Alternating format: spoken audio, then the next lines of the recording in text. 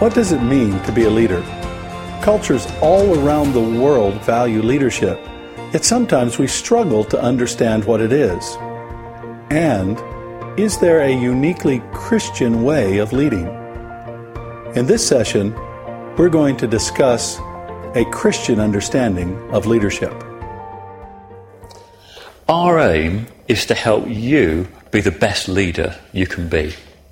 But Freed to Lead isn't about bringing the latest flavour of the month in Christian leadership techniques or some new self-help method. It's really just about taking hold of what true Christ-centred leadership is and understanding how every single one of us can be Christ-centred leaders. Maybe a picture of a general striding out ahead of the army is some people's concept of what a strong leader is. And that kind of reminds me of a true story. This happened in the 1940s.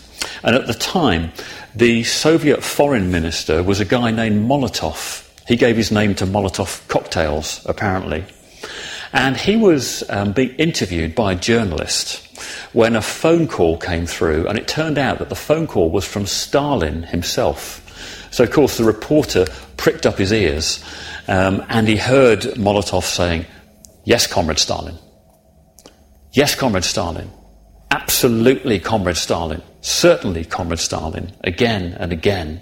But suddenly, during the conversation, he said loudly and quite animatedly, "No, Comrade Stalin. Definitely no. 1,000 times no." And then it was back to, "Yes, Comrade Stalin. Absolutely, Comrade Stalin." Again and again. Well, when the call was over, the reporter couldn't help himself but say to Molotov, "Secretary, I couldn't help but overhear you at one point say, 'No, Comrade Stalin.' Could I possibly ask you what you were talking about at the time?" "You may," said Molotov. "Comrade Stalin asked me if he'd said anything I disagreed with."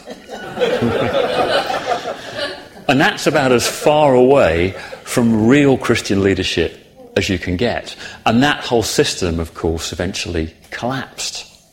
Now, Jesus is the supreme model of leadership for us. And Jesus and Stalin couldn't have been more different. Freed to Lead is specifically about Christian leadership. And in this session, we want to try to get to grips with, well, what actually is that? What is the nature of true Christian leadership? And what makes Christian leadership distinctively different from other forms of leadership? A good place to start considering the question of what makes a real Christian leader would be the Bible and some of the metaphors that the Bible uses. Well, in Luke 22, the disciples get themselves into an argument with each other about which of them is the greatest. If you think about it, it's really an argument about the nature of true leadership. And Jesus' response is very illuminating. Let me read it to you. He said, "The kings of the Gentiles exercise lordship over them, and those in authority over them are called benefactors, but not so with you. Rather, let the greatest among you become as the youngest, and the leader as one who serves. For who is greater, one who reclines at table or one who serves? Is it not the one who reclines at table? But I am among you as one who serves." Luke 22. And Christian leaders are called to serve those they lead. And of course that would be complete anathema to the likes of Stalin or any other powerful leader. And Jesus himself came into the world to serve. And anyone who wants to be great in his kingdom, he said, will be the servant of all. And if you keep up with leadership trends, you'll know that in recent years there's been recognition of that in business.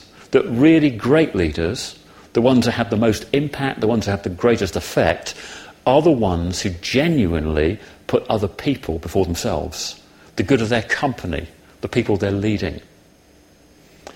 And it's over 15 years now since Zoe, my wife, and I had the privilege of starting Freedom in Christ Ministries UK office, which we did in our spare time. We thought we'd give it Friday afternoons while we were running our own business. Well, to our surprise, it grew and grew and keeps on growing. And we now find ourselves leading Freedom in Christ Ministries International too. We have offices and representatives in about 40 different countries. We're constantly looking back and thinking, how on earth did that happen? I still don't know. But whenever I draw an organisation chart now of the people in these countries and so on and so forth, I genuinely can't bring myself to do it in the traditional way, with me at the top and it all kind of coming out like a triangle from there. I find I have to turn it upside down and put me at the bottom. And then the triangle goes that way. It's an inverted triangle. Why? Well, because I understand that I'm there to serve those country directors, those representatives, who are out there essentially at the sharp end doing the real work. I'm not there to tell them what to do. I'm there to do everything that I can do to make their job as easy as it can be and to support them when they need me. We need to see ourselves as servants. We need to be servants. And then another metaphor from the Bible is that of a sent one. Let me read you again. Jesus said to them, "Peace be with you.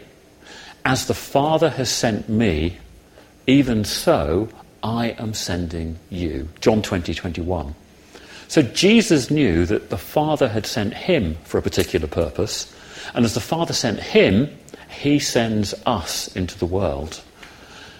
I think it's important that Christian leaders know that they're sent. Called might be another way of putting it. Many of you who are in a leadership position right now will know full well that God has called you there.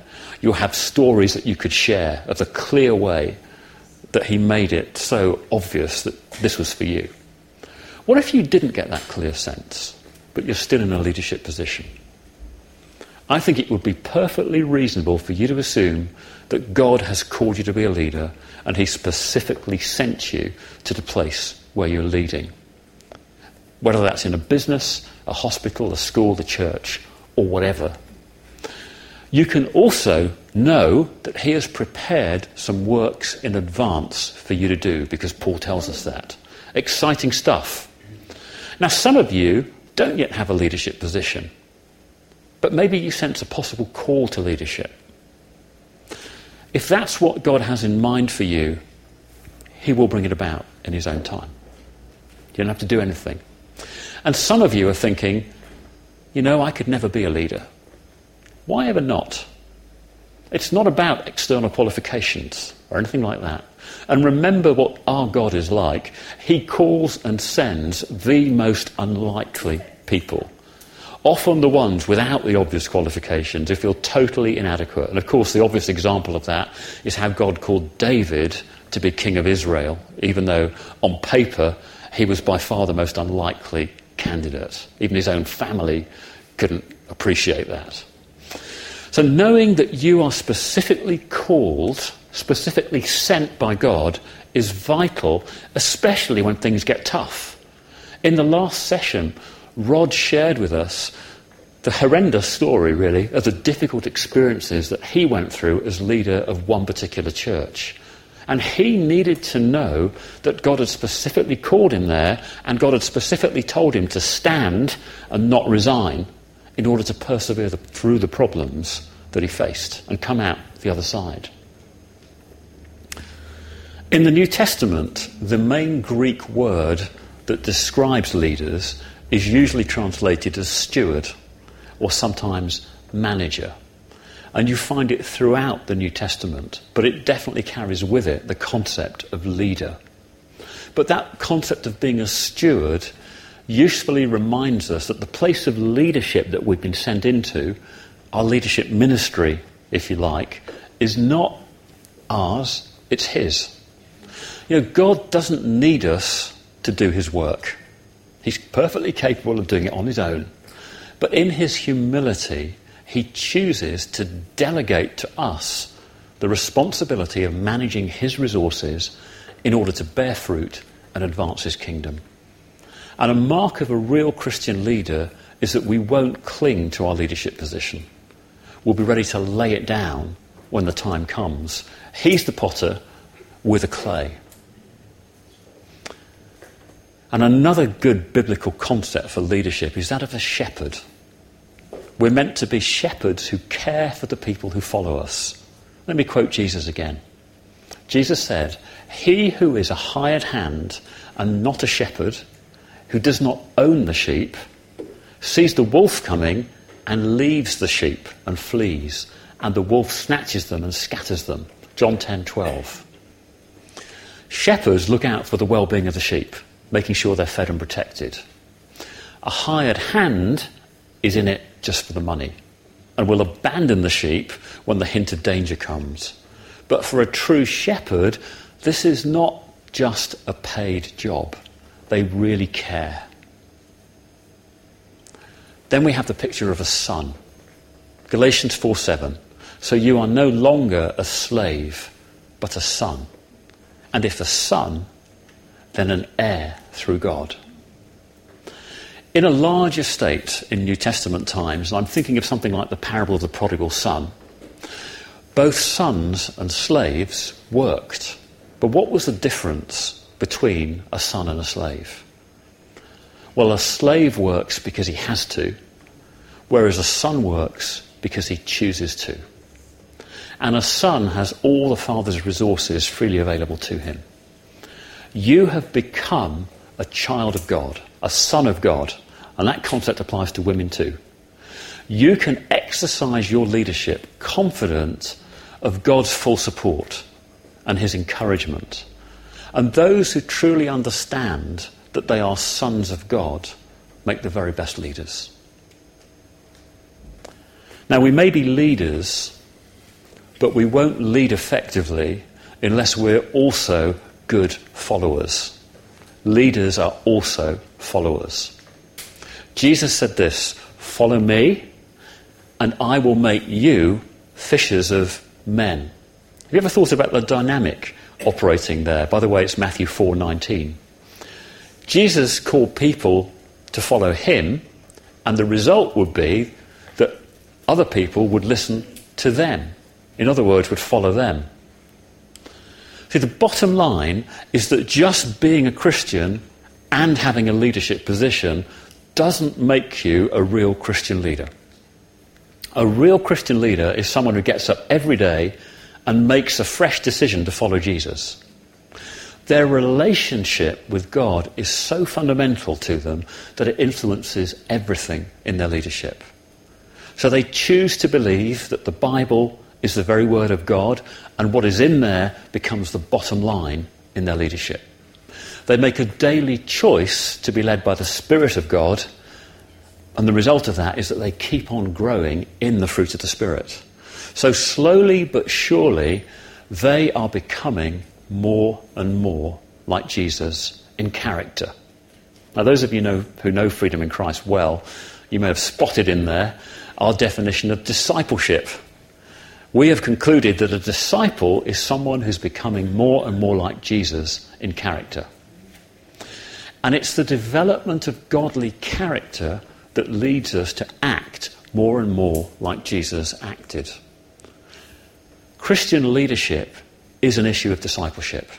If we are not following Jesus well, we won't lead others well. Let's try to get now to the heart of what Christian leadership actually is.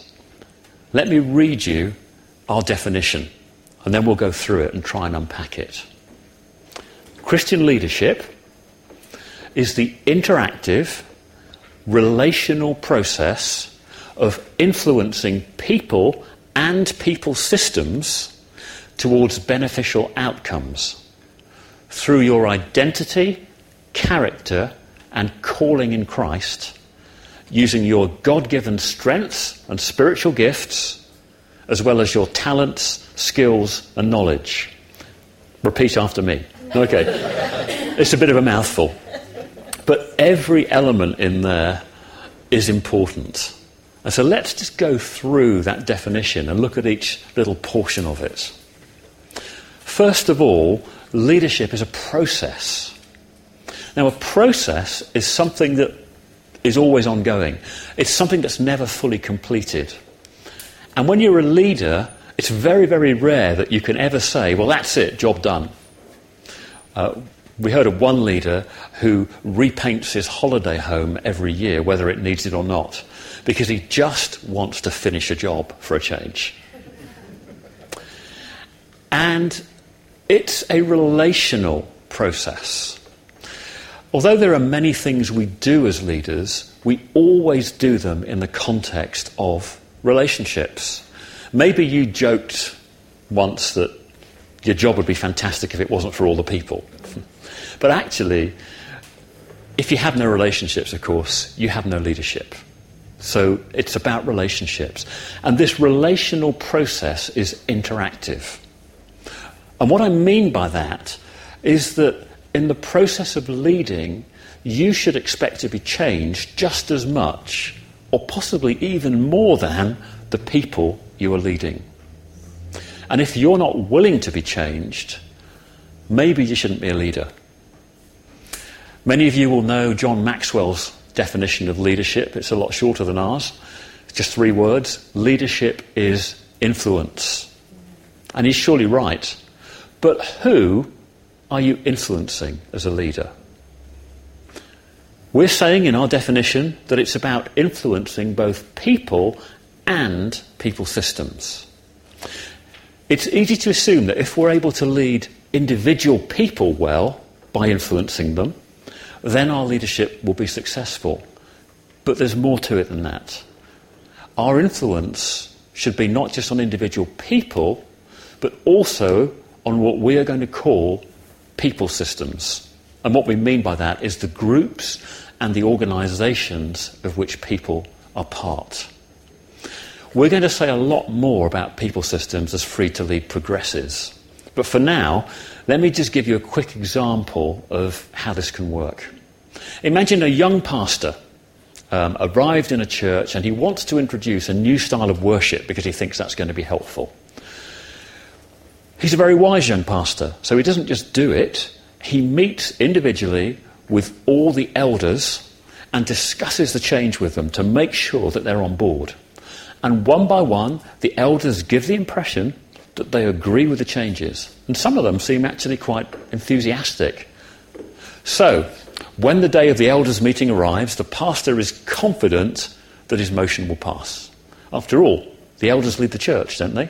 They're in charge. When the motion appears, it's roundly defeated. The elders have changed their minds, and the young pastor is stunned. What's happened? Well, it turns out that he hasn't accounted for the elders' spouses, who didn't like the idea at all. Our point is, there's more going on than often meets the eye. So it's not just about leading individuals, it's about leading people systems. And what are the outcomes of leadership? Well, we've said in our definition that we're leading towards beneficial outcomes. Not everybody is. I started my working life in a very large multinational IT company, and I loved it. What I didn't love was the corporate politics. Often managers seemed to seek only what was good for themselves rather than what was good for the company. Some had hidden agendas that were not good for customers. And I had one particular manager whom I liked well enough as a person. But in terms of his leadership, it was clear to just about everybody that he was single-mindedly committed to climbing the corporate ladder as fast as possible, regardless of who got in his way. And my favourite memory of this guy is when we got a visit from the European director himself. Big event. And this manager had managed to wangle for himself the job of picking up the European director at the railway station, so he could get to know him and so on and so forth. And he wanted to look particularly impressive, so he decided he should have a driver. So he looked for the person in his team who'd most recently taken delivery of a nice company car, and that happened to be me. And so he asked me to drive him to the railway station. But before we set off, he pushed the front passenger seat of the car as far forward as it would go to create a nice big space in the back where he imagined he and the European director would chat amiably, and he'd managed to impress him on the journey back. Anyway, when the European director arrived and was shown to the car, he climbed straight into the front seat. Honestly, not without some difficulty, because it was crammed like that. His briefcase was on his knee. And as I drove off, he started asking me about what I did, and so I told him. And so the European director and I were happily chatting, and this guy was in the back like a child trying to get a word in. So I didn't tell you that story for any other reason than I enjoyed it. That's all. The point is, where is your leadership leading? This guy was out for himself. The outcomes he wanted were ones that would be beneficial to himself. And no matter how much he tried to disguise it, actually everybody knew that. But a real Christian leader will want to ensure that the outcomes of their leadership are beneficial to other people. Another word for outcomes might be fruit. Christian leaders want to lead towards good fruit. Ideally, fruit that will last forever. How can you assess whether the outcomes you're leading towards are beneficial or not? Here are some questions you could ask. Does this particular outcome benefit people economically? All organisations understand the concept of financial outcomes. They're the easiest to measure. And, of course, you do need cash if your organisation is to continue doing what it's doing. Most organisations also understand that just making money isn't enough. It's not just about profit. We also need to exercise good stewardship over all of our resources. A small church without a minister might generate a lot of money in the short term by selling a house that it owns. But future generations may find they're never again able to call a minister because they don't have a house, and the church might eventually die. Was that really a beneficial outcome? Another question, does it benefit people socially? Does the outcome help create healthy relationships? Does it help build a healthy society? A business may have a culture in which its employees work so many hours that marriages break down, that families fall apart. Even if that business is making a lot of money, clearly the outcomes are not beneficial. Then does it benefit people environmentally? Of course, we're talking about the physical environment in which we live, but the question also applies to the spiritual environment. Things like prayer, worship, repentance, a commitment to unity across churches can have a significant and real effect on the spiritual environment. Does it benefit people personally? Christian leaders will empower people to take responsibility, to grow, to develop in terms of their character. And finally, does it benefit people spiritually? Is it in line with God's kingdom purposes? Back to our definition. Our leadership, Christian leadership, is based on who you are. Don't know whether you read a lot of leadership books. If you do, you'll find that the focus of most management books, most leadership books, is on what good leaders do. Christian leadership, however, focuses first and foremost on who good leaders are. This is an absolutely critical foundational issue, so much so that we're devoting the whole of the next session to it. For now, let me just say this. Leadership involves who you are. Christian leadership involves who you are in Christ. Because people will follow who you are and how you are before they will follow what you do or say. Actually, it probably would be more precise for me to say people will follow who they think you are. See, if people perceive you to be a leader, they will follow you. You can see that in how some people follow celebrities. And when it comes to social media, quite literally follow celebrities. When I last checked, the person with the most followers on a popular social media platform was a singer I'd never heard of. But the person with the second greatest number of followers was a singer I had heard of. Well, does being a singer say anything about the soundness of your opinions? Probably not. But people follow celebrities because of who they appear to be, even though that might be an identity that's been crafted by a clever PR machine. Jesus was the most compelling leader who ever lived. Why? Because of who he was. But the great news for us is that his followers can become compelling leaders too because of who he has made us to be. Back to our definition, using your God-given strengths and spiritual gifts as well as your talents, skills and knowledge.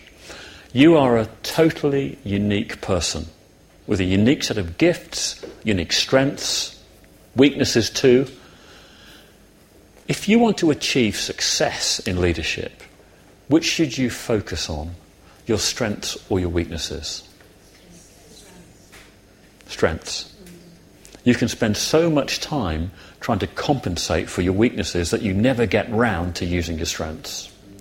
Yet your strengths are what enable you to become an effective leader. Focusing on what you don't do well is a recipe for mediocrity. Great leaders discover what they do well and then do it to the best of their ability. So our advice is focus on your strengths and see if you can delegate the other things to people who have strength in those areas.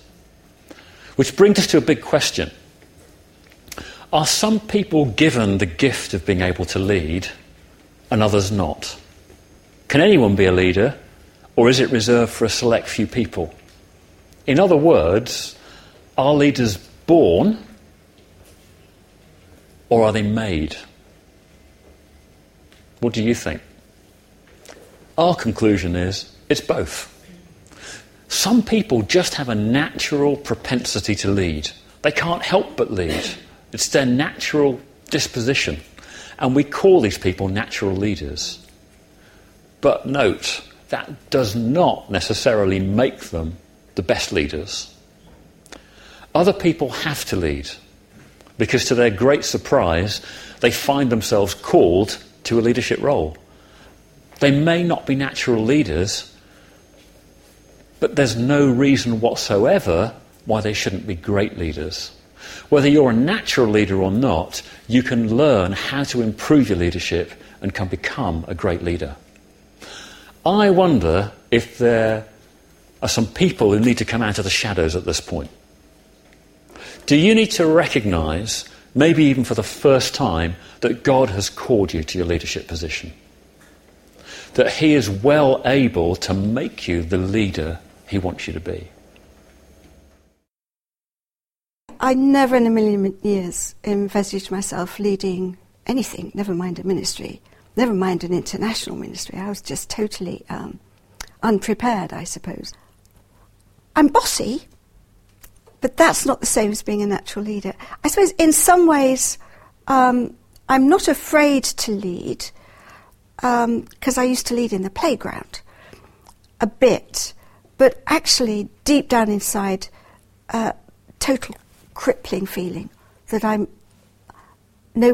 have no right to lead anyone because I don't know anything.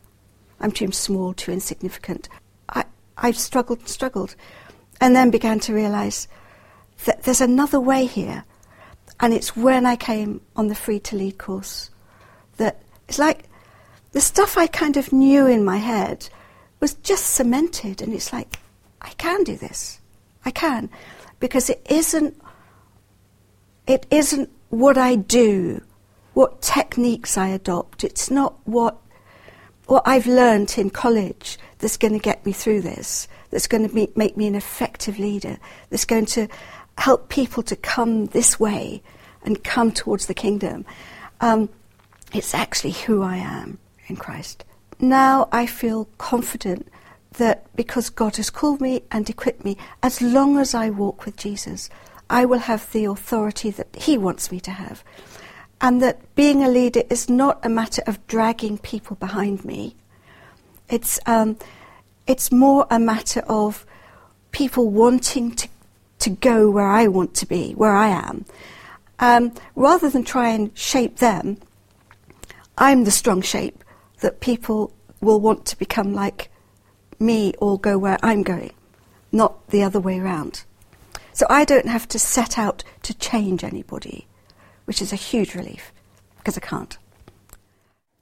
I know I've got a very natural ability to lead, and a lot of things I've done growing up and in the last 10 years in my 20s, growing up into my 30s, have kind of established that more so. And I think what Free to Lead has really opened my eyes to is just taking in all this information and hearing all these things that God will put me in a specific place at a specific time. It doesn't matter how simple a context that is, and I can lead in that context, I can help somebody in that context. So actually there is no ceiling. That's just part of my wrong perspective. I've been doing it all along in different contexts the whole time, but actually just to really delight and rejoice in that I'm doing a great job. So it's kind of been encouraging in that respect as well. But there's always scope to improve, always scope to learn. If you get to the point that you feel competent, it's probably the point that you should step down. And I just love that, because I think because of my upbringing and partly because of the environments I'm surrounded by, the focus is about me, and you have to constantly fight to take the focus off yourself and focus on God. And that just, for me, that sums it up. It's like, if I'm relying on God every single day, if I'm just in every single circumstance, it's saying, God, you're the one that can do this, not me.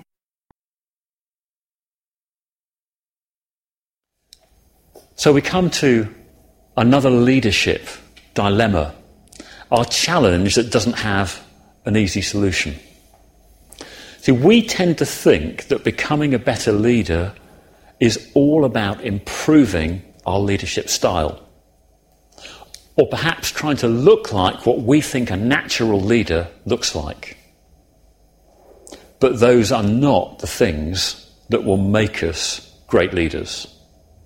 That's our dilemma. There's been a tendency in the last couple of decades for the church to adopt secular leadership principles. And let me say very clearly, we're not knocking that. There are some really helpful things there. But our heart is to see it going the other way. We want the world to see that real Christian leadership is the most effective leadership there is, so that headhunters actively seek out Christians for key leadership roles. Because real Christian leadership is the type of leadership that every organisation, everywhere, really needs, whether they realise it or not. So the vision that we have through Free to Lead and other things is to see genuinely Christian leadership, not just in homes and churches, but in business, in politics, in the health service, in education, everywhere.